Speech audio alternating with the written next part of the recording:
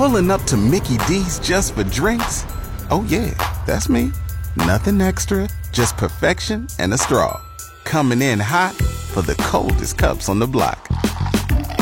Because there are drinks. Then there are drinks from McDonald's. Mix things up with any size lemonade or sweet tea for $1.49. Perfect with our classic fries. Price and participation may vary. Cannot be combined with any other offer. Ba-da-ba-ba-ba. It's the week that was with Joe Palmisano. It is April 20th, 2019, and I wish you a happy and blessed Easter and Passover.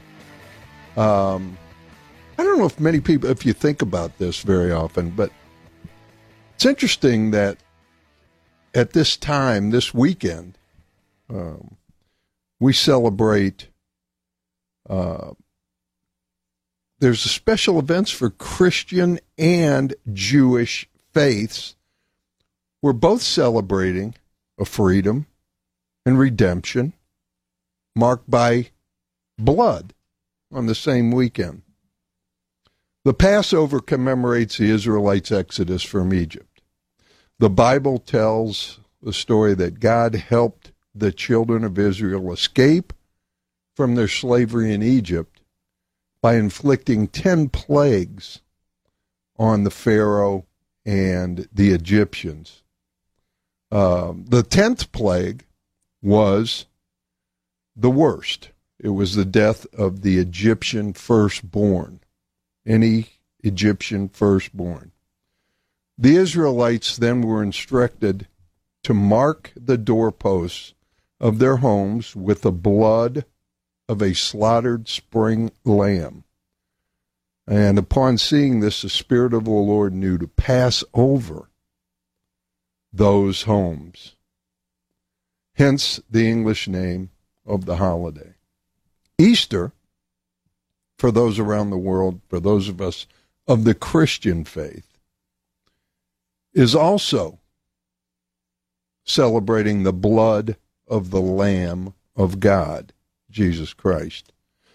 Similarly, marked those who believe in him, his death and resurrection, with forgiveness from sin and judgment. We often don't think of how those two events are intertwined. Jesus was actually, in many accounts, was celebrating Passover, and some people, I don't know if it's depicted in the Bible, I don't think it is specifically, but that Passover meal could have actually been the Last Supper. It's amazing how intertwined they are and yet how they separate us. If you are like me, to start the show today, and I hope for your sake you're not like me, except for this one case, you may be a bit frustrated by the lack of details and the hows and whys of the Sylvia McGee tragic death. I have many questions concerning how the juvenile justice system works and how the prosecution and conviction take place. It's kind of a slower pace. We're not even allowed to use the name of the person that has been indicted or accused or whatever.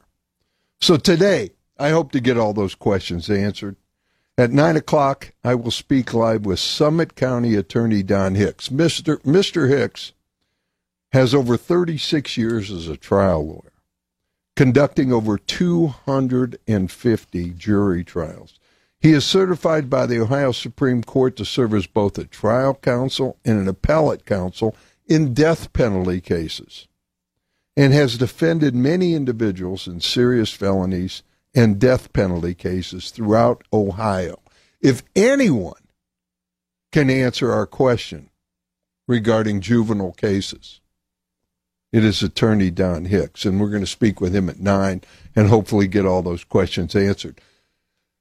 Also this week in the news, Attorney General William Barr obviously released the redacted Mueller report Thursday after his press conference. In a nutshell, it ended any speculation that anyone in America colluded with Russia or any other government to influence an election.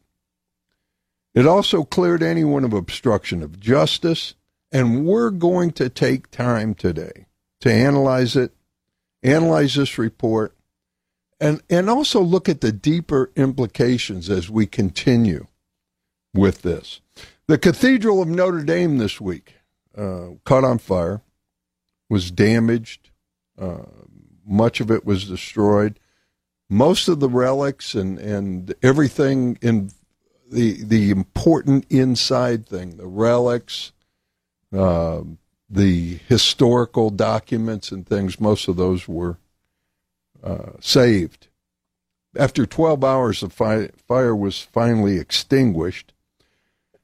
But as we mourn the destruction of this great cathedral, probably one of the greatest cathedrals in Christianity in history, we must also discuss a much wider concern that is going on with little notice or little coverage. And, there's one other story that I want to get into today, and I did some research into this. We hear so much in this country of how we should tax the rich and how they should pay their fair share, a topic that is being used by a lot of people running for president in 2020. These people often cite the healthcare situation in Canada and how Canada is able to cover people. They also cite much often, and Bernie Sanders uses Denmark a lot, as shining examples of how this works. But what is the truth? This past week, I actually looked into how Canada and Denmark and Finland and others afford and pay for free health care, free college, and more. Now, I don't think it's a bad idea to do, but how do these countries do it? Do they do it by just taxing the rich? We'll look into it. At the end, you can ask yourself if you're willing to accept that here in the United States. There are many other stories as time permits. How about a mother taking her son, a 5-year-old boy, to the Mall of America on an early morning excursion, and some stranger walks up and throws the boy off a third-floor balcony? Absolutely blows me away.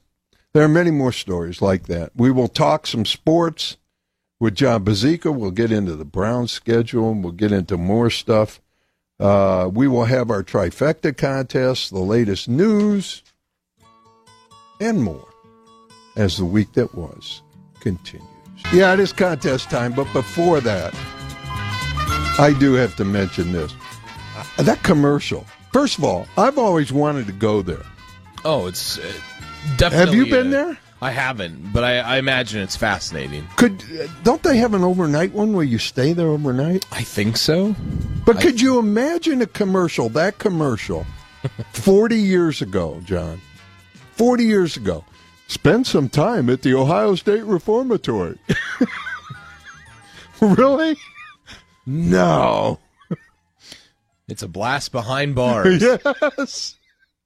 Spend some time at the Ohio State Reformatory. I could just see it now. You have like somebody come on that's like, please let me out of here. I know. I spent some time at Alcatraz. Spend some time with the Birdman of Alcatraz. We promise he's not crazy. I know. I want to do that one day. I really want to go down there. Spend some time at the Ohio State Reformatory. Yeah. Because I know I could get out. That's a bit of That's actually what it is that you have to try to escape like Andy Dufresne. Wouldn't that be funny? No, I wouldn't want to do that. You saw what he had to crawl through. You have to climb through the No, I'm not the doing pipe that. of crap I'm for not 500 doing yards. I'm not doing that. Anyway, yes, it's contest time. You know what? I wanted to make this a Easter and Passover trivia contest because it is Easter and Passover. And you know what I found odd? I tried to find Easter trivia, and I had to wade through page after page after page of rabbits and eggs. And I'm like, really?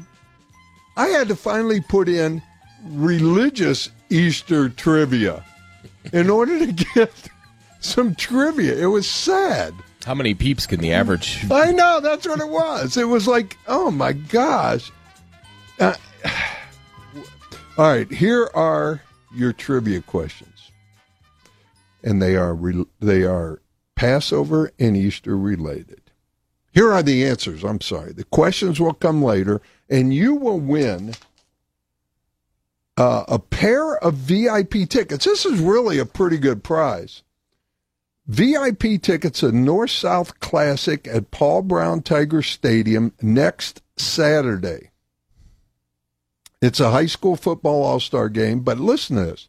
You get a VIP press box access across from the home side, along with a buffet lunch, dinner, and soft drinks. The games are from noon and 4. So go to WHB.com for details. So if you're a football nut, you get one pair of tickets, 2 tickets, to see the North-South Classic at the VIP press box access, lunch, dinner, and soft drinks. That's pretty nice. And here are your answers for today. First answer is Seder. Seder. It's pronounced S-E-D. I mean, it's spelled S-E-D-E-R, but it is pronounced Seder. Second answer, Joseph of Arimathea. Joseph of Arimathea. And the third answer is Thomas. I'd hate to be Thomas after Joseph of Arimathea comes through. So Seder, Joseph of Arimathea, and Thomas. Those are your 3 answers for today. Later on in the show, I will give you the questions. If you can match them up, you will win. I think we have a couple minutes. I want to get in. Can you believe this marks the 20th anniversary of Columbine this week? It also, this week, was the 12th anniversary of the killings at Virginia Tech. Wow. Now, think about where we were 20 years ago. How shocking and how unbelievable Columbine was. How it was 2 weeks of news and on people's minds and everything. And think of where we have come today, 20 years later. Where something like that happens, it's news for like 3 days and then it's done. At least, maybe 3 days. Yeah. Maybe. If they're lucky. And it's in our thoughts, maybe a day. Yeah. It's become, you hate to say it, but it's become commonplace for something like that to happen. Yeah. And that was, at that time, Columbine was the largest mass murder in the history of the United States. Since then, Virginia Tech beat it. The nightclub incident beat it. Obviously, more and more things have happened. But 20 years ago, Columbine. I was going to say, opposed to having the conversation of trying to end that, the conversation I always hear, people are trying to end it from happening, but that's a very tough thing. And the thing that I always hear is people are worried it's going to be their town next. Yeah. And it's like that shouldn't be the way that it's thought of, that, hey, I'm worried it's going to come to our town next and someone's going to do that here. But in today's world, it's something you have to worry about. Well, and again, you could look at the weapon of choice, or you could look at this. Really, we have to look at what causes a human being to be so dark, to be so hopeless, so heartless, to want to do that? A young person. I mean, I can't even imagine the anger, frustration, hopelessness of a young person that goes in to do that. We have to look at that. And how and what have we done as a country to cause that to happen in order to stop it? But I find it, and one of the things that has to change is that the shock has to be there still. And when you lose the shock and you lose the horror in these things happening, it's more easy to happen. I mean, isn't that, as we said, just because it happens so often? I mean, when something happens over and over again, it loses the shock value of what it is. It should never, though. But it does. Yeah. Because it's like it's almost as if you see it on TV. Like, I saw something this week about a shooting on TV, and I don't think anybody was harmed, but I mean, it was small scale, and it was discussed for like 5 minutes, and then they just moved on. Yeah. Like, they just glossed over it. Well, look what happens in Chicago every weekend. I know. You know, it's crazy. Stay tuned. The week that was will continue right after this. I did get a call from someone telling me that in Luke, in the book of Luke, says Jesus ate Passover with his disciples. So I said, I didn't think it was in the Bible that it specifically said that. But I did get a call. Thank you. Who do the Browns draft at 49? Probably best available player. I think Savage. Have you heard that kid's name? You're going to tell me more about him now. No, I'm not, because I don't know a whole lot about him. But I know he's a safety. I know he's fast. Or they take, who's that? All I know is last name, Simmons, defensive tackle. Gosh, I to be honest with you, I've focused so little on the draft, on what their draft could be, because they don't have to worry about day one. I know, so isn't that amazing? I'm just going to see, like, you know, what's taken off the board and what continues to fall. Like, I mean, there are always guys that fall that should be first-round picks. There's plenty of talent. Always. In the third round, where Cleveland has 3 picks. There's plenty of, I think they have 3. Is it 3/3 or, no, it's 1/3 and 3/5. Yeah, they have a lot of... What comes first, 1/3 or 3/5?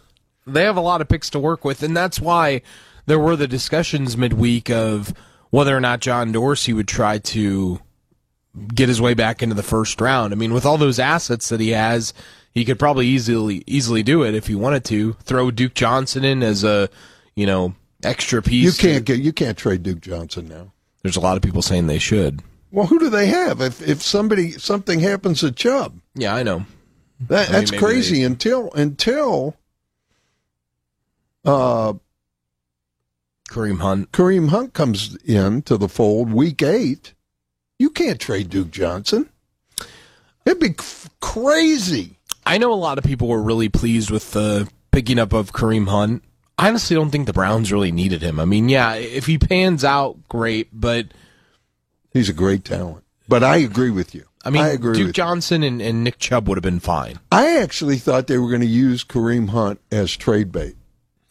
There was a part of me that felt that way at first, too.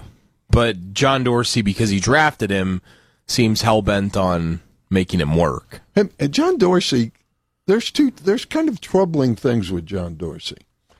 He drafted Kareem Hunt. Mm-hmm. He also drafted the wide receiver, Tyreek Hill, who has now had his child removed from his home for child abuse and endangerment and neglect and the whole thing. Yeah, I don't think that John Dorsey always looks at the person first. I think he looks at the player first and says, I can make the person work. And I do have a problem with that, but I could see why you take that route, because he probably thinks to himself, well, we can draft this person, and yeah, maybe they're not running on the right path right now, but with work, We can get them where they need to go. You know, they've got off the field issues, but we'll take care of it. We'll make sure they get where they need to go. Well, he treats it as a business. Yeah. Which is what it is. It is. You'd like to think that character matters. I mean, if I had you had Kareem Hunt and Tyreek Hill on that team, and they won, and they performed well, and they played well. Honestly, if you ask me, part of the reason why the Chiefs weren't in the Super Bowl this past year was because they didn't have Kareem Hunt. I would agree with that. I felt if they would have had Kareem Hunt, they probably would have won that game. I would agree with that.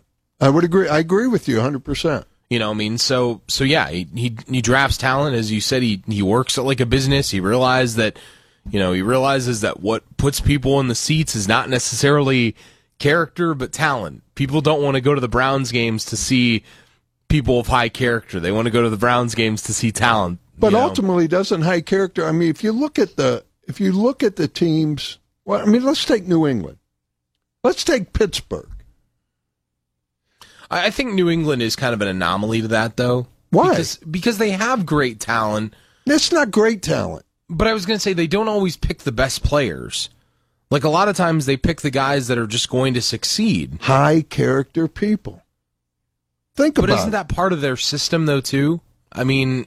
But how many Super Bowls have they won? What is it now? 6, 5? How many Super Bowls has I think it's 6, but how many 6? How many Super Bowls have the Steelers won? 6 or 7 or 5, I think 5 or 6, I don't know. But I don't know all those numbers. But my point is this. When you look at Pittsburgh, you think interchangeable parts. They have talent at certain positions and stuff, but they were willing to trade away 2 of their top talents. And you look at Pittsburgh over the years, and it's kind of plug and play. But they win, and they choose character over talent. New England chooses character over talent. They get guys like Mike Vrabel who are cut by a team who come in and play multiple positions, but they're high motor, high character guys, and they win. I was going to say, though, New England does kind of have a little bit of a guy that, yes, he's high character, but it bothered me that it was glossed over when he won the MVP this past year of the Super Bowl, Julian Edelman, that people just kind of forgot that he took steroids.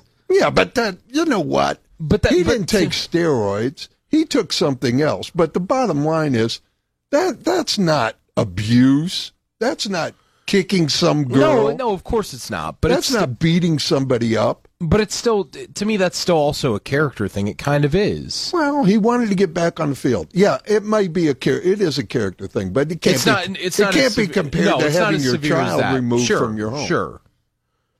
I just think the NFL has a problem with that as a whole, though. The sexual abuse, the domestic violence, the everything. But they don't have that. They don't have that at those teams. They don't. I just think I'm a little concerned that John Dorsey neglects that for the talent and forgets and doesn't play into the 2 franchises that I think are the most consistently good in the NFL today, in the past. Wasn't there a case with...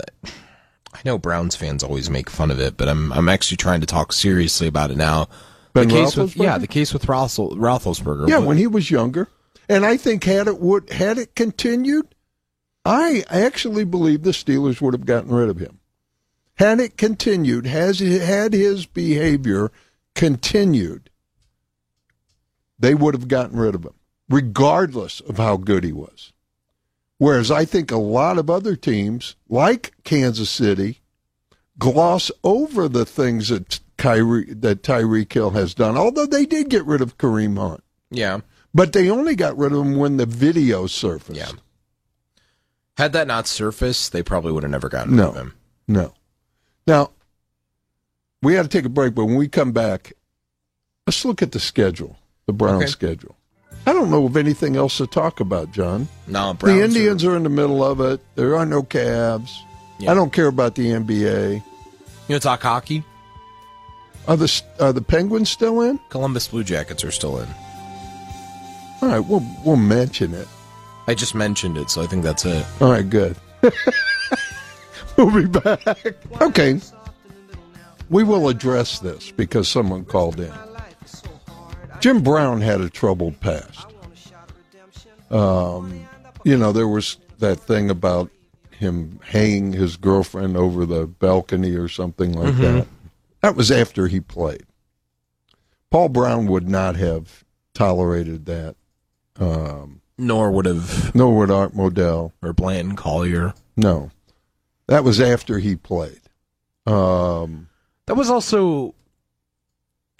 When you think about the time that he played, though, and I've been saying this a lot recently with things in the media, but because there was so little media back then, like, it was pretty much like, just a couple places you could go to get your news. I mean, there wasn't a Twitter, there wasn't Facebook, there just wasn't the internet. So it's like getting videos like that, like surveillance videos and things to like see stuff like that never happened. Right. So it's like back in those times, players could have done stuff and we never would have known about it. I mean, think about Babe Ruth. Oh, absolutely. Goodness. My grandfather, my papu, always tells the story that when he came down with, the sexually transmitted disease that he had, that, people would say, oh, it's because he wasn't feeling well. My grandfather was like, everyone knew he had the clap. I mean, he said everyone knew it, I mean, and it wasn't like, but they didn't share that back then. Yeah. It wasn't pertinent information, so.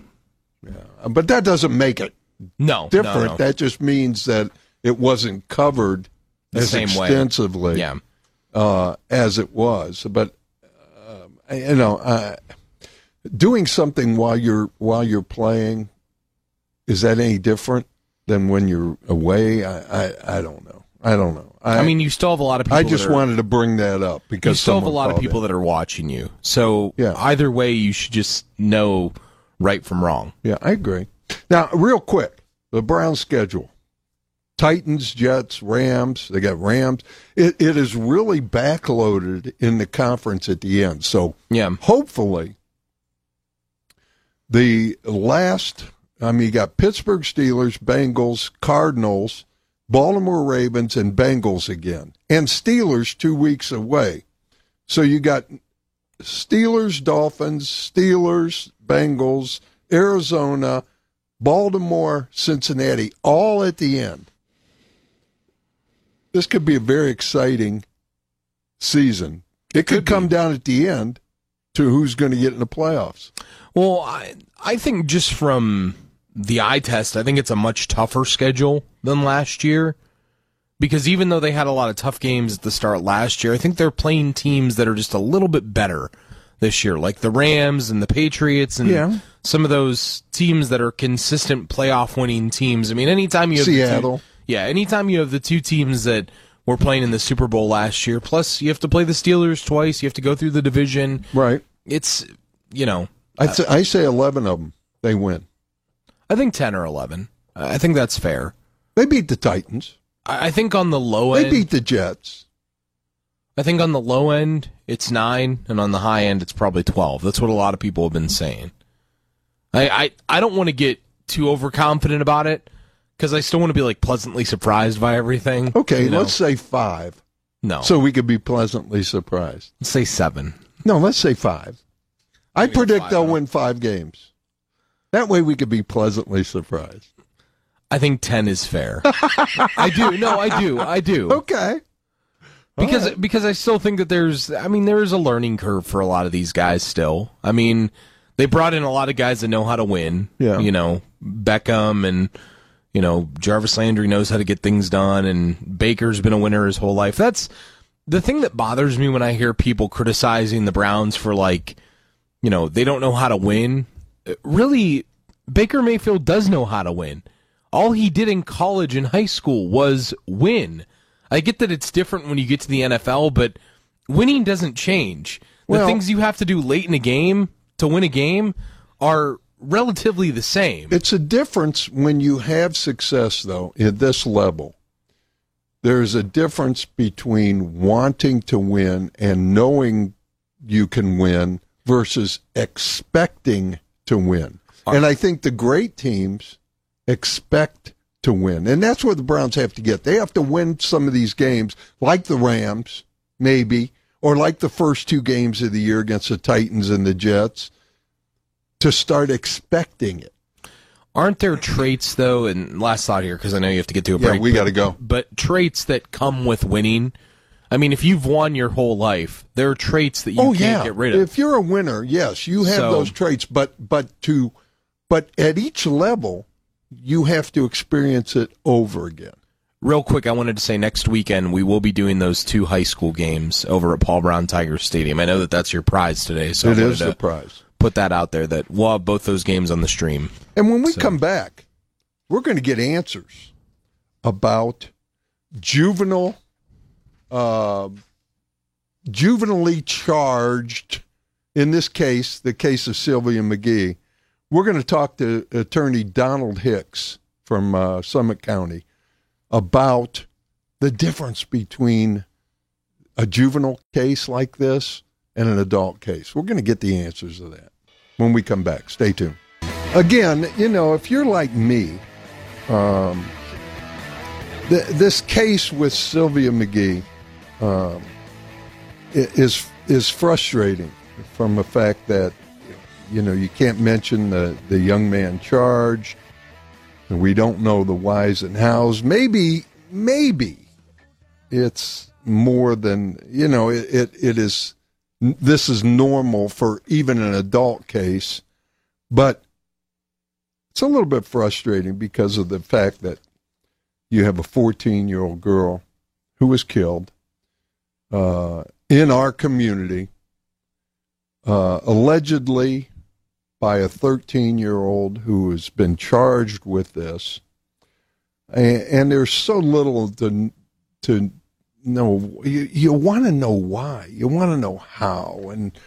And I don't know if there's a difference, but I wanted to get into this whole juvenile thing and how it works. And we've got the perfect person for this, and this is attorney Donald Hicks, attorney in Summit County with over 36 years of conducting 250 jury trials, more than 250. He's certified by the Ohio Supreme Court to serve both trial counsel and appellate counsel in death penalty cases.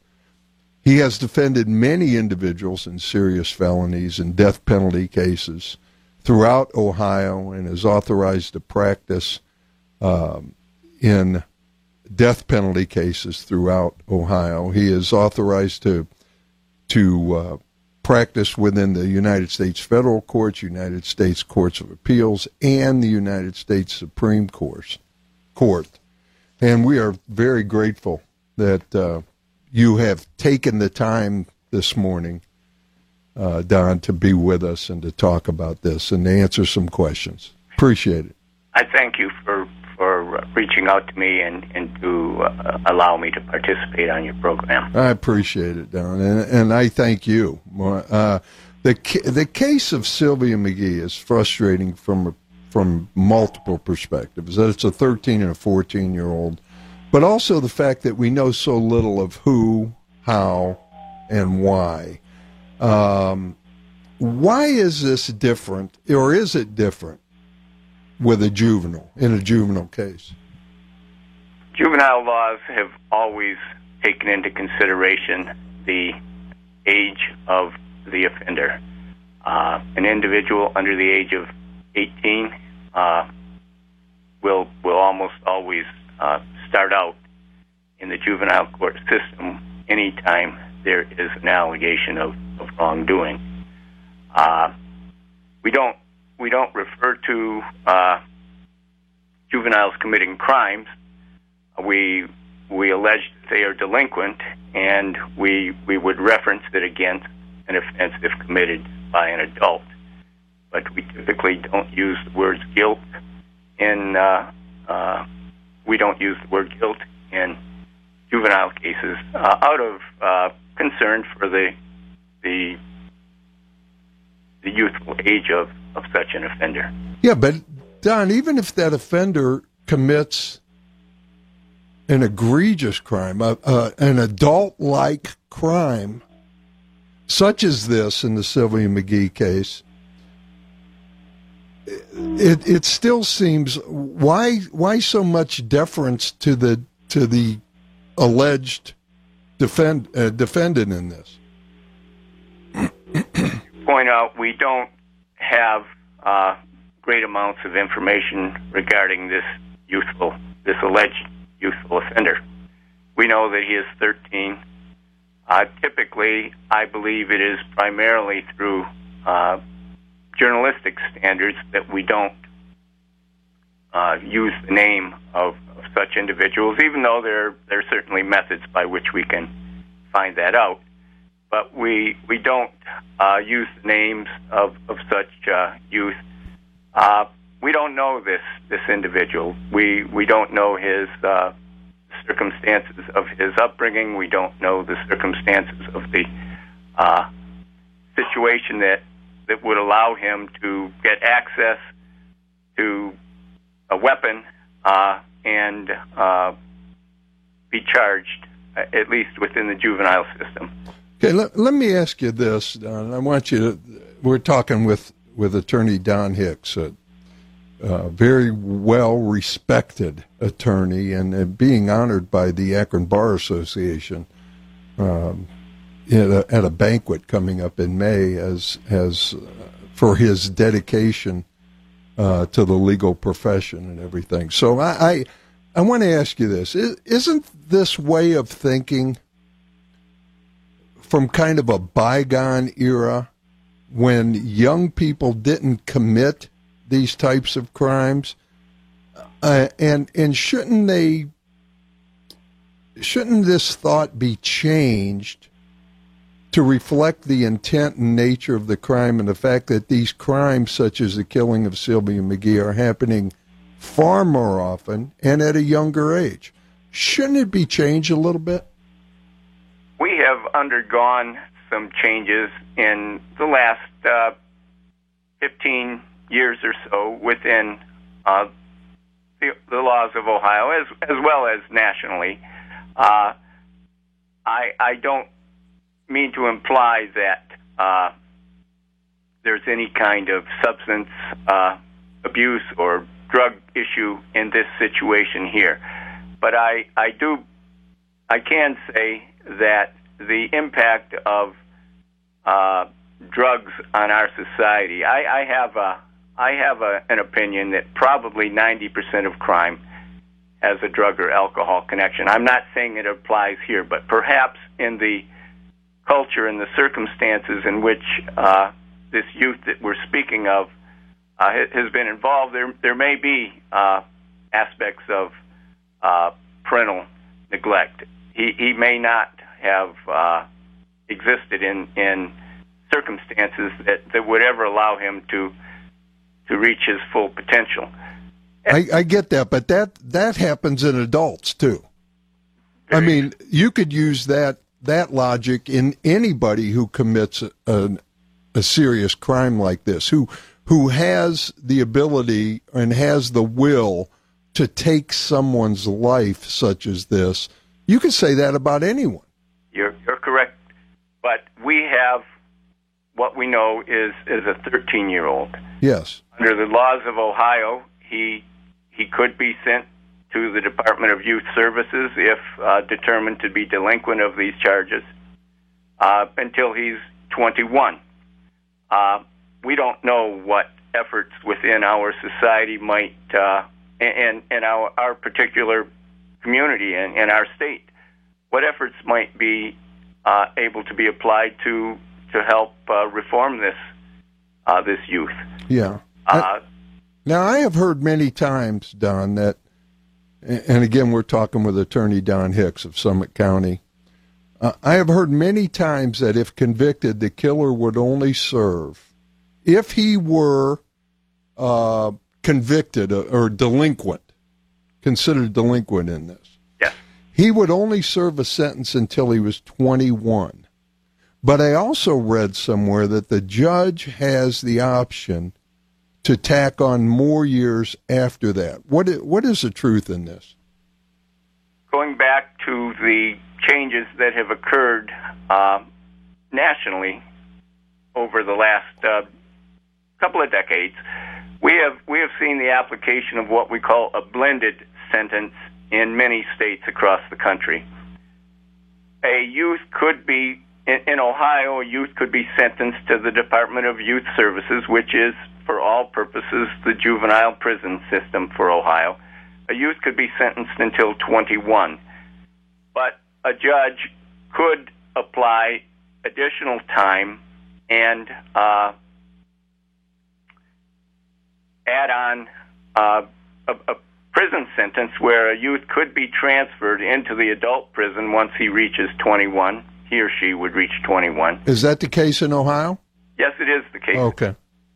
Yes, it is. So he could get life in prison? In theory, he could. I can tell you that within the juvenile court system where a youth is being the issues are being addressed at this time, there will be psychological evaluations. There will be other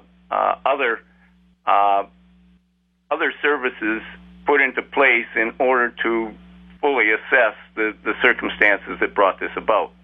But so that the sentence could be changed if this judge, say the judge, and I'm just speculating, say the judge uses that and says, okay, we're going to give this person, he's going to be in juvenile detention till he's 21, and then there's going to be 30 years on top of that. Yes. Could the person then get out at the end of 21 if the psychological testing and everything proves that he's rehabilitated? Yes, he could. Okay. Now, can a 13-year-old, in blatant cases like this, if everything holds in this case, and I'm just, again, speculating, but if this person or any person committed a crime like this and is found guilty, now you can't be guilty, delinquent. Yes. Can that person receive the death penalty? No. Never. Never. And we have fairly recent United States Supreme Court decisions which have said we cannot impose the death penalty on someone who is under the age of 18. Okay. I mean, I had some connection with the Brogan Rafferty case, which was the Craigslist case that occurred there south of the county where you're at. Yes. Brogan was processed through the Summit County Juvenile Court initially. He was 16 when the offenses that were at issue occurred. But Brogan at no time was ever at risk of a death penalty. But what did he get? The other individual is on death row. Okay. But Brogan, did he receive only till 21? Brogan's case was, again, because of the age of Brogan at 16, that put him in a different category than the youth that we are speaking of, who is age 13. Okay. I get it. It's interesting. I appreciate the answers. I think you've cleared up much of this with us. And I can't, Attorney Hicks, I can't thank you I can't tell you how much we appreciate you taking Saturday morning to be with us and answer some of these questions. Well, I thank you again for asking me to take part. Thank you, and good luck, and congratulations on your being awarded the Outstanding Senior Lawyer by the Akron Bar Association. I appreciate you mentioning that, and it's humbling to be recognized, but thank you for your words. Thank you so much, and you have a wonderful day. You too. Bye-bye. Okay, bye. Well, before I get into the Mueller report, I feel like I kind of left you hanging there, but you think he can go step in and play now? I just think with the way that the NFL works anymore, where players are drafted and then put in, I don't know that he'll be ready for it, but I think that he could play now. I mean, there. Oh yeah, anybody. Which call played now? Deshaun Kaiser. I mean, there have been quarterbacks with less under their belt than him. But to be successful, sure. I think he has all the tools, though. Oh, he does. Compared to other guys that have come out and been kind of raw, he has every tool in the book that he needs. Every physical tool. Sure. He's got a strong arm. He can make every throw. He's big. He's strong. He can avoid. He's slow. I mean, he ran a 5 flat. But, I mean, I wouldn't call that slow. But he's got escapability within the pocket. Yeah. He knows how to move. He's like Ben Roethlisberger. I was just going to say, I think it's not just the number 7 that takes you to that, but his playing style is very similar to. His arm is just so huge. I think so, too. But the difference is Ben Roethlisberger played 4 years for a long time. Yeah. He got to know how to play. He experienced a lot more. I don't think that I think Haskins needs to go into a situation, and Urban Meyer even said it. Is he ready? I don't know. But sooner or later, he will be the face of the franchise. Well, yeah, and don't get me wrong, as a guy who was a fan of his when he was in college, I think it'd be great for him to sit behind Eli Manning for a year. I think that's the one that's going to happen. I really believe that the Giants will draft Haskins. If you're a quarterback and you're coming in as a rookie, sitting behind a guy like Eli Manning who's won 2 Super Bowls, what more could you ask for? I agree. It's a perfect situation. I agree. So now I don't feel like I left you hanging anymore. Now back to more of the week that was with Joe Palmisano. Thank you. I wanted to get into the Mueller report came out. There's been so much. It just continues. It continues. I mean, let's look at the excerpts directly from the Mueller report, not what Attorney General Barr said. When it comes to the IRA was the group of people who put out all the stuff on social media and everything, who orchestrated this whole social media thing. In the report, the investigation did not identify, quote, the investigation did not identify evidence that any U.S. persons knowingly or intentionally coordinated with the IRA's interference operation. When it came to the Trump campaign and affiliated with anything, the investigation did not, however, yield evidence sufficient to sustain any charge that any individual affiliated with the Trump campaign acted as an agent of a foreign principal within the meaning of the FAR in terms of subject to the discretion and control of the government of Russia. So when it came to contact with the Trump campaign, the investigation examined whether these contacts involved or resulted in coordination of a conspiracy within the Trump campaign in Russia, including with respect to the Russia providing assistance to the campaign in exchange for any sort of favorable treatment. Based on the available information, the investigation did not establish such coordination. When it came to Carter Page, however, the investigation did not establish that Page coordinated with the Russian government in efforts to interfere with the 2016 presidential election. When it came to Cohen and the president saying or telling Cohen to testify a certain way, this is directly from Robert Mueller. The president did not direct him to provide false testimony. Cohen also said that he did not tell the president about the specifics of his planned testimony. When it came to Manafort, office did not identify evidence of a connection between Manafort sharing polling data and Russian interference in the election, which had already been reported by U.S. media outlets at the time of the August 2nd meeting. The investigation did not establish that Manafort otherwise coordinated with the Russian government in any election interference efforts. post-election period contacts.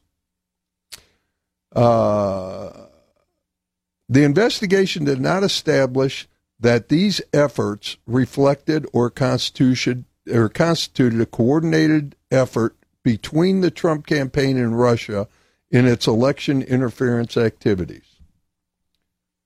The office, and it goes on again, the office did not identify evidence in any interaction of coordination between the campaign and the Russian government. Now, as far as now the noise is, we want the unredacted reports. We don't want it redacted. We want the unredacted reports. Well, if people listen to Bill Barr, the Attorney General, he said over and over that President Trump did not want, or his attorneys did not want any influence in what was redacted. He also said, in an effort, quote, in an effort to accommodate congressional requests, we will make available to a bipartisan group of leaders from several congressional committees a version of the report with all redactions removed. I don't get where this is a news story. He said it. And it continues, we want unredacted. Well, they're getting it. Bill Barr said it in his press conference. Now, the reality in all this is that Russia did dangle a bait, but no one took it. The findings of Mueller after 2 years, after 500 witnesses, the findings stand as a refreshing testament to the character of our people and the sanctity of the election. You think that people would be excited, that we would be celebrating that no American worked with a foreign government to interfere with an election. Yet far too many are actually upset about this outcome. Really? These people wanted it to be true. They wanted it to be true that Russia actually worked to sway our election. Think about this. There were many that would be happy to find out that our president, the president of the United States, was really some Manchurian candidate and a puppet for a foreign government. Why weren't these people overjoyed when Bill Clinton got $500,000 for a 1-hour speech in Moscow and the Clinton Foundation received over $100 million in donations right before Hillary Clinton influenced the sale of 20% of our U.S. uranium to a Russian company? These people should have been overjoyed for that. But certain facts never go away, no matter how much denial they embrace. The sweeping Mueller investigation ended with 0 indictments of 0 Americans for conspiring with Russia over the 2016 election. Both Donald Trump Jr., Jared Kushner, the key participants in the Trump Tower meeting, testified for hours and yet were never charged with perjury, lying, or obstruction, even though Mueller proved how easily he would indict anyone who lied as part of the investigation. And this massive investigation simply did not establish any of the conspiracy theories that huge parts of the Democratic Party, the intelligence community, and the U.S. media spent years encouraging the public to believe. More important now is the hope that the other side of the story will be investigated with the same intense scrutiny. America needs to know whether law enforcement and intelligence agencies tried to tip the election to Clinton and undermine Trump's presidency. So it matters not whether we are at the end of the beginning or the beginning of the end. All that matters is that sooner or later, somehow, some way or another, America gets the full, unbiased truth of what happened in 2016. And it wasn't, we know now, any collusion with a foreign government or any obstruction. And to continue the charade that suddenly Bill Barr, who everybody said was a great person, now is a puppet of President Trump, and that that they demanded unredacted report when Bill Barr said in his speech that he will give Congress, a bipartisan group in Congress, on both Senate and House, an unredacted copy. This needs to stop. And we should be celebrating. Instead, too many of us are upset that we don't have a Manchurian candidate as president. Stay tuned. The week that was will continue. You know, this story just absolutely blows me away. And I get continually. And I hope we never stop being shocked by this.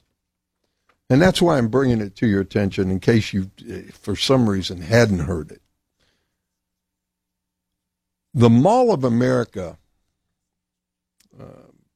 less than a week, or around a week ago, the Mall of America had only been open 17 minutes past Friday, a week ago Friday. 17 minutes when the screaming started. On the first floor, lying face up between the escalator and the Coors store, was a 5-year-old boy. He had been thrown off the third floor balcony by a stranger. By a stranger. Mother took her 5-year-old son to the mall. A man who said, authorities say, was just looking for anyone to kill. I just need to kill someone. Walked up to the boy, threw him off the third floor of the Mall of America.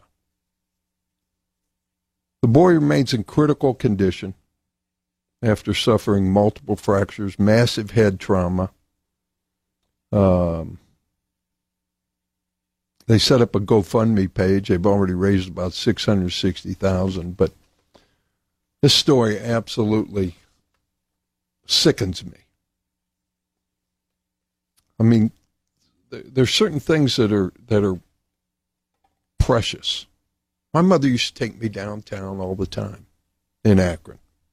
We used to get on the bus, go downtown. I'd hang out with her, hold her hand, shop, walk around, look at things. Never even thought that anything like this could happen. It is absolutely shocking and appalling. But this is where we've come. That a person could walk into a mall and say, I'm just looking for someone to kill. Because I hate myself so much. And life doesn't mean anything to me. And I'm going to, because of that, instead of taking my own life, I'm going to take the life of a 5-year-old boy. Unbelievable. We'll be back. There's other stories I want to get to. Notre Dame. I want to talk about that. What else is going on in France that maybe is not being reported as much as the fire at the Notre Dame Cathedral? Stay tuned. Before we move into Notre Dame, that was a great point. That was a very great point, John. Thank you. Astute. I appreciate that. And they said when LeBron went there, they didn't want to become that. Yeah. They said they were going to be different. Well, they're meeting with Ty Lue, who I don't know what LeBron's relationship was like with him. I don't know what LeBron's relationship has ever been like with the head coach. Well, Ty Lue lets LeBron coach the team. Yeah.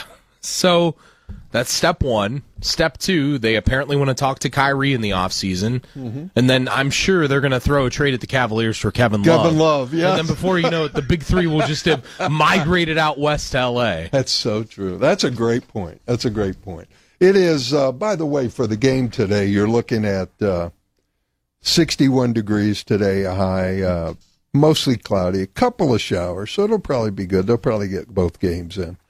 Monday, today and tomorrow are both the same.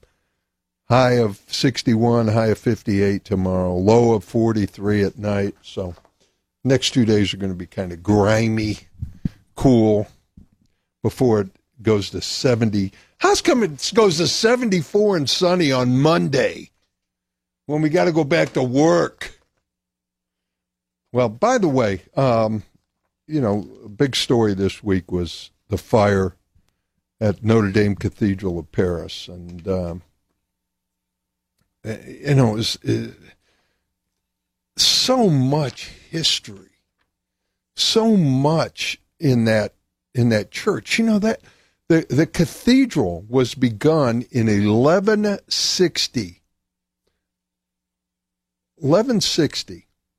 It was largely completed by 1260, though modified frequently. In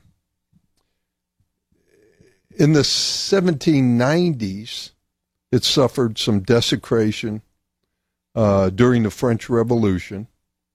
Much of its religious imagery was damaged or destroyed. In 1804, it was the site of the coronation of Napoleon, Emperor of France. Just unbelievable history in that church. And so sad. It was so good to know that there were some heroes in that, a couple priests and other people who saved all of the religious relics and much of the stained glass windows were saved. Those things like that were saved, and firefighters worked 12 hours to put that blaze out. But if churches were also getting vandalized in France over a period of time, why weren't those publicized? Is it a news story if a church is set on fire or vandalized in some other way? What about the string of incidents? What happened if it happened 5 times or 10 times or 12 times?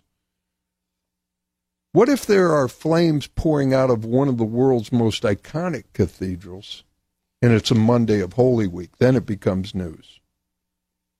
But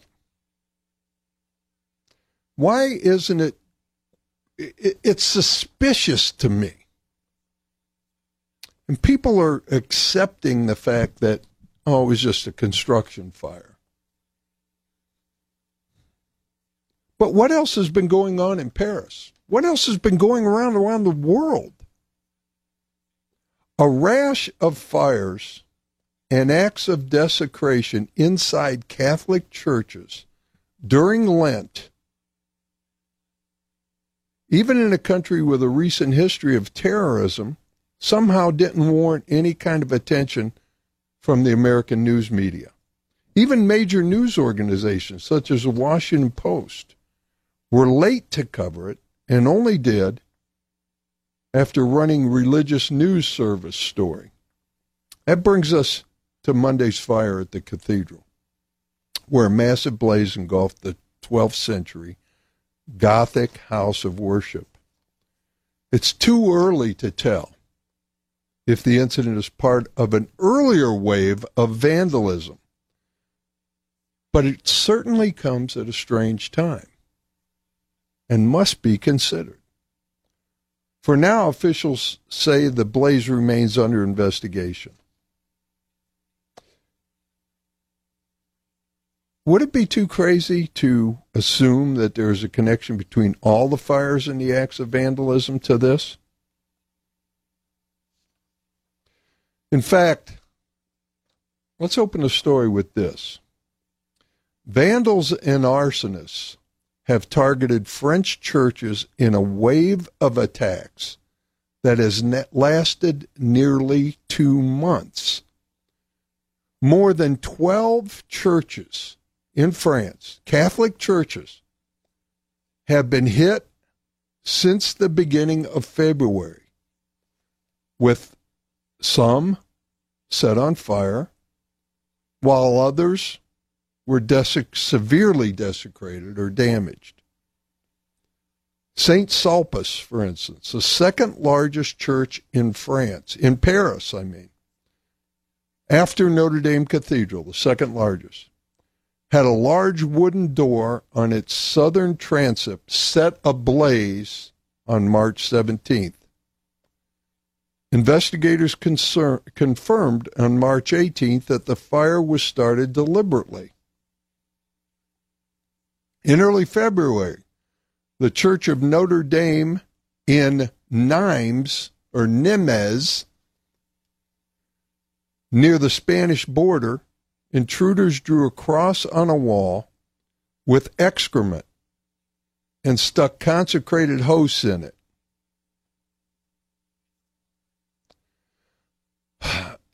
This has been going on in France since February. And yet, it hasn't been reported in this country. It has been touched on. But prior to Notre Dame, did you know that there were 12 churches in France, Catholic churches, that were set on fire or desecrated? Reports indicate in France that 80% of the desecration of places of worship in France concern Christian churches. And in the year 2018, this meant an average of 2 Christian churches per day in France were desecrated, and 12 since February. In 2018, the Ministry of Interior in France recorded 541 anti-Semitic attacks, 100 anti-Muslim attacks, and 1,063 anti-Christian attacks. And yet it's not covered. I think when you look deeper into what happened at the Cathedral of Notre Dame, Paris, and you have to wonder, is this part of a string? And why isn't it reported as part of a string? We don't know yet, but it seems awfully odd. We'll continue with the week that was. We want to talk about something that is going on in our, I told you about this, some of the people like Bernie Sanders who want to soak the rich to pay for more, and they compare it to places like Canada and Denmark and different people. They want to use that model.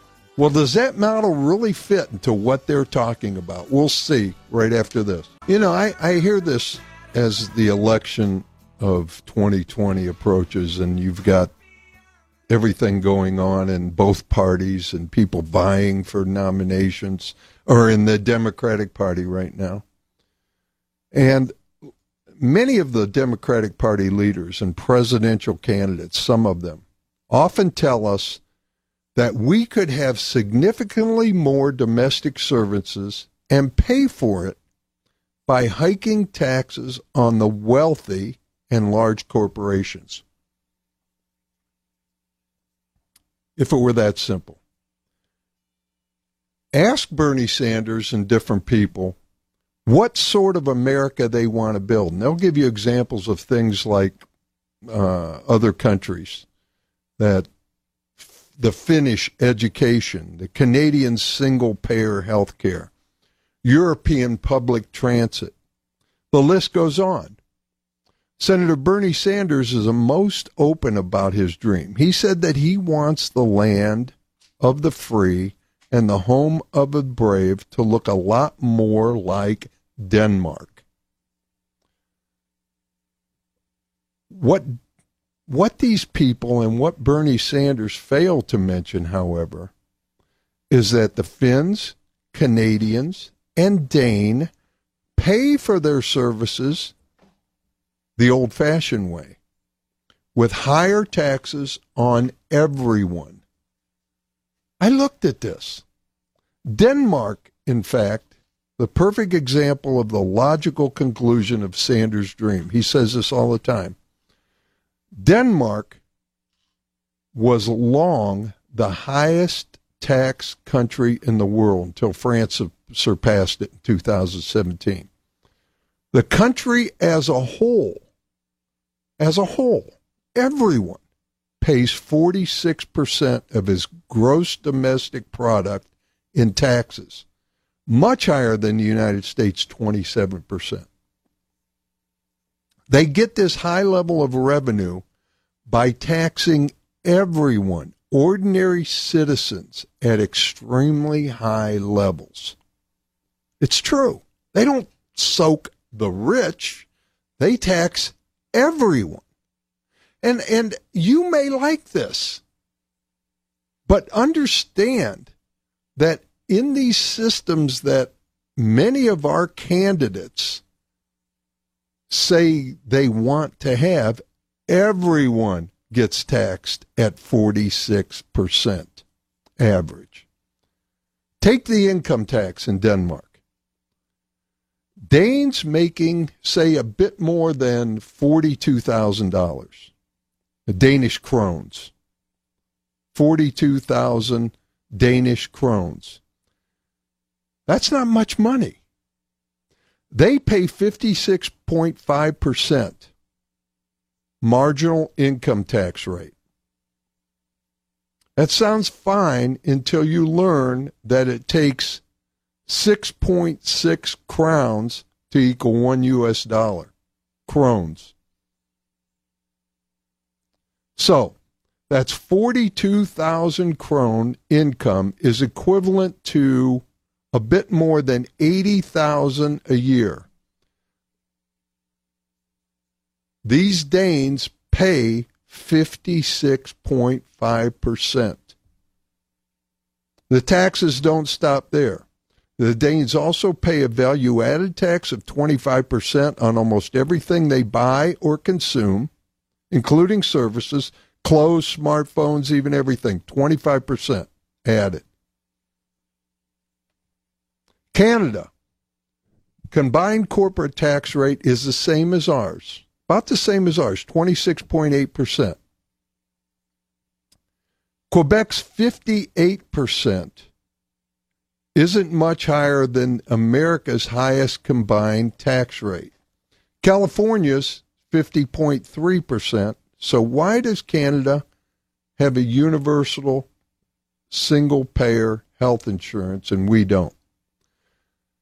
They get their health care because those high marginal rates kick in at a much lower income. Quebec's top rate of 25.5 or 75% is at about 106 Canadian dollars, or about $79,000. So what Americans are paying, what average Americans are paying, is much less. Half of our country literally does not pay taxes, fall into a group where they do not have to pay taxes. Whereas in these countries, Canada, Denmark, all of these countries, everyone, a person at 79,000, a person at 80,000, a person at 45,000 are paying tremendous amounts of taxes for the services that they get. Now, nobody mentions this. Nobody mentions this. So when you hear someone compare us and want us to be Denmark and want all these services, understand that you as middle class will also must be paying higher taxes, or else we will just charge the wealthy, and then the wealthy will shut down. And the corporations will once again shut down, move out of the country. So when you hear it, understand it, and understand what they mean, and research these things yourself, and find out what it means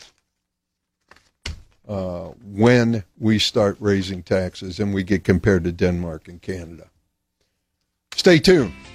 The week that was will continue right after this. By the way, I sang with the Raspberries. I actually sang with the Raspberries. Were you the one blueberry? No, that's who this is. No, I know. This is Eric Carmen and the Raspberries. I was just saying. I sang with them before I got thrown off the stage in Kent at JB's in Kent when I was probably 18 years old. I sang with the Raspberries. I shouldn't have been in that place.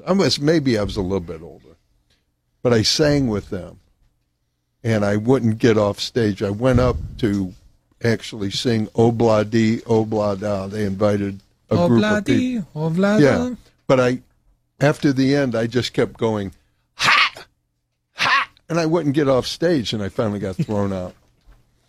Do you think you were James Brown? Yeah, it didn't fit. Get but up I off was just, of that thing. I know. Get up. So in the past, I wasn't quite. They were like the Raspberries and this one blueberry like, over here. Get him off stage. Somebody told me this week. I thought this is a secret of life. Somebody gave me this. One of my friends told me this, and it's a saying. But listen to this: if you raise your children, you can spoil your grandkids.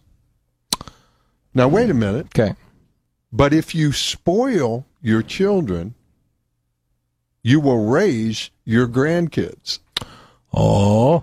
Isn't that the secret of life? That is. That's interesting. Yeah. I thought that was very profound. I'm sorry, I had like a Judge Smales moment there. I was like, whoa. How about a Fresca? I know. Daddy?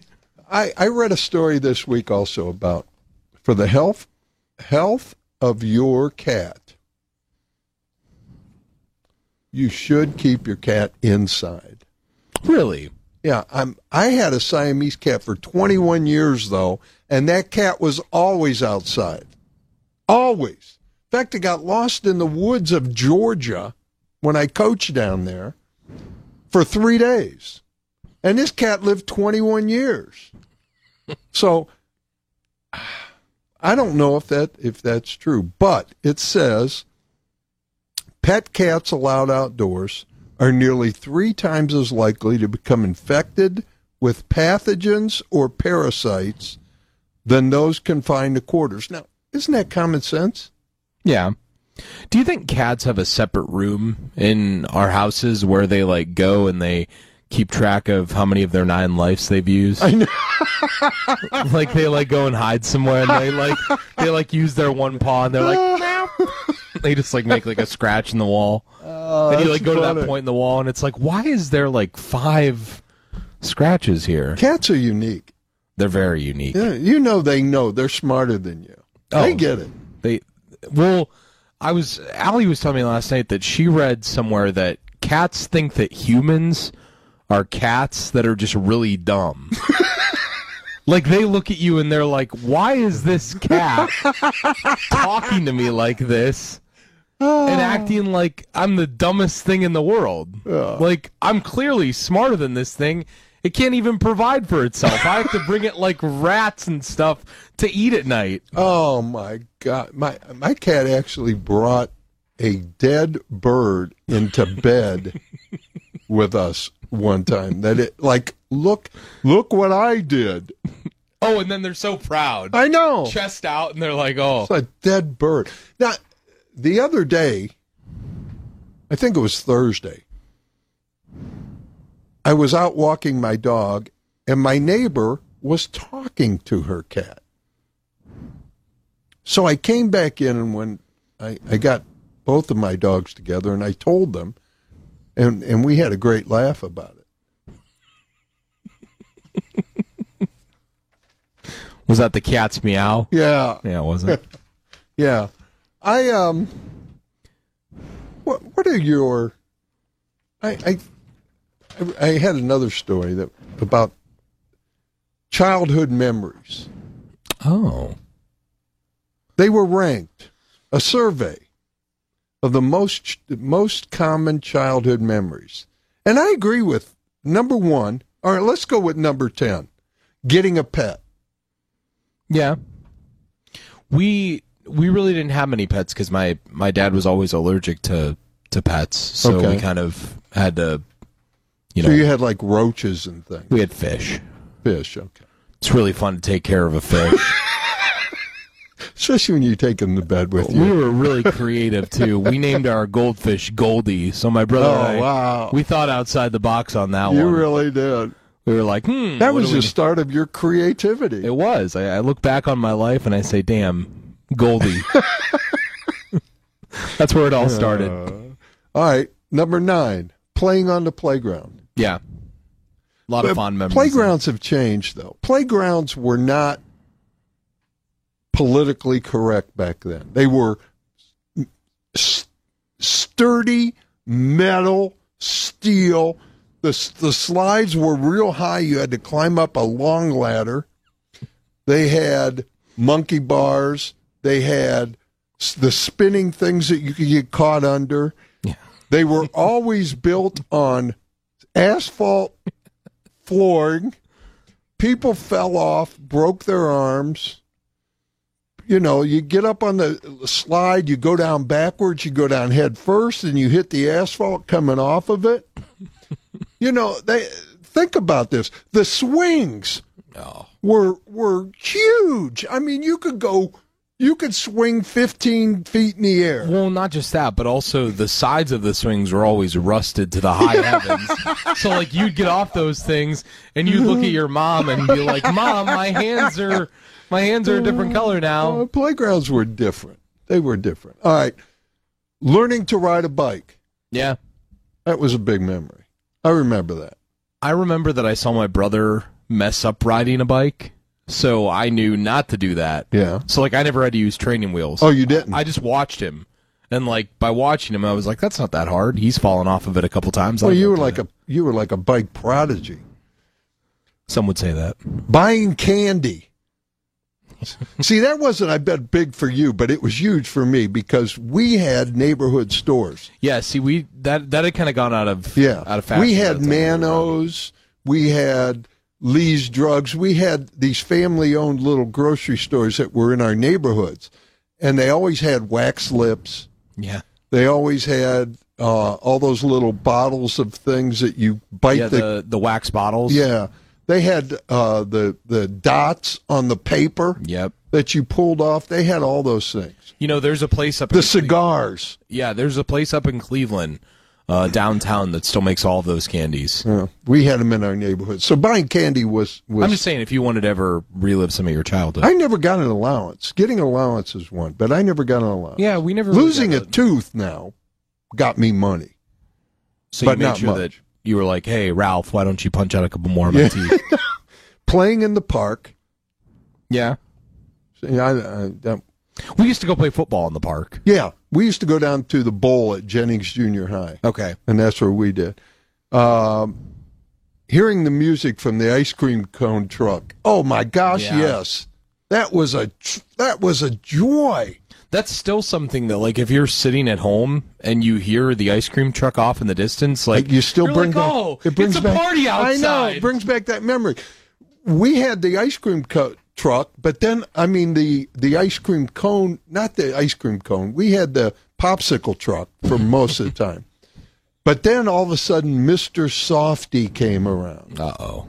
And it was like, Mr. Softy actually was a huge truck where the guy parked the truck, got out of the driver's seat, went in the back, and served you cones. We never had, I mean, it was like when that happened, whoa! Mr. Softy changed the game. He did. He was an innovator. Going to your grandparents' house. I went to my grandparents' house every day. Every day. Yeah. They lived right around the corner from me. Going to the beach. Our beach was Lake Erie. It was. I thought you were going to say Summit Lake. And No. I was like, ugh. We went there too, but we went to Headlands Beach Okay. in off Lake Erie. Okay. There was always dead fish. It was nasty, but It caught we on went fire there. one time. Yeah. And Christmas with your family's number one. Yeah. Yeah. No, that's obvious. The last one is obvious. These The are thing- good ones. The thing I remember about Christmas, and you'd remember this, do you remember the windows in downtown Akron? Oh, gosh, yeah, I talk about them all the time. That was one of my favorite things. Yeah, and my dad, with his Bell and Howell camera with the huge bank of lights that sat on top of it, that blinded you and left you with white dots in your eyes the rest of Christmas. And every time he played the things, it looked like we were running at high speeds. It looked like an old silent movie. Would that have been in the days of, like, what, 16 millimeter film, probably? Oh, absolutely. Yeah. Absolutely. You put it on the reel and just... Might have been 8 millimeter. Might have been, yeah. It was, Then there it was ridiculous. It's crazy how film It is was advanced. it was prior to cassette tapes. Let me Yeah. put it that way. Now all you have to do is whip out your cell phone and go to your camera. It's so sad. Anyway, I wanted to get into that with you. I thought it was good. And when we come back, we'll do our contest. And maybe more. Have you been using hand sanitizer wrong, by the way, John? I don't know. You're going to tell me. Maybe, if we have time. Stay tuned. The week that was will continue. It is contest time, and you could win one pair of VIP tickets to the North-South Classic at Paul Brown Tiger Stadium next Saturday. VIP press access, plus across from the home side, along with a buffet lunch, dinner, and soft drinks. Games are at noon and 4. Go to WHBC.com for details. Our lines are lit up. Where do I want to go with this, Stephen? 2. Stephen says 2. What's your name, please? Dennis? Dennis, how are you, man? Oh, not too bad. Good, I'm glad to hear that. Dennis, did you get the answers earlier? Yep, I got him. All right, well, here we go. What? Throw 3 minutes. The festive meal eaten on Passover night is called what? Seder. There you go. Who owned the tomb where Jesus was buried? Joseph of Arimathea. Yes, sir. You're a great Dennis. All right. Which disciple said he would not believe Jesus had risen unless he could see the nail marks in his hands? Thomas. Yes, because that's where they get the doubting Thomas. Yeah. That's where that comes from. Dennis, you won. You get, All right. You get a pair of tickets to next week's North-South Classic at Paul Brown Tiger Stadium. You get the VIP press box access. You get a buffet lunch, dinner, soft drinks, The whole thing. The whole thing, huh? So I'm going to put you on hold, and someone will get your information, and you could come in this week and pick up your tickets. Okay. Now, I'm going to be gone. I'm going down to Dollywood on Monday. I'll be gone till, I think we're coming back home on Friday. Okay, good. Well, you'll be able to go to the game. Yeah. If you don't, give them away. I should be able to come in and get the tickets on Friday, right? Yes, you can. Yeah. All right. All righty. Have a good one, man. All right. Thank you. Thank you, bye. All right. Have you been using hand sanitizer wrong, John? Tell me, have I? Have you? You're supposed to rub it in vigorously until your hands are totally dry. Do you do that? I don't do that. Yeah, typically I do. It takes less than 15 seconds. You're not, if it takes less than 15 seconds to dry, you're not using enough, darn it. Learn that. This is a public service announcement. All right, everyone. I'm going to go find the Germex. Hey, call back. Dennis, you hung up. Call back. He's going to use the Purell. I want to thank John, Stephen, J. David Ress, Don Hicks, our attorney who was with us today, and mostly you. Have a happy Easter. Have a happy Passover. I will talk to you next Saturday. Have a great week, everyone.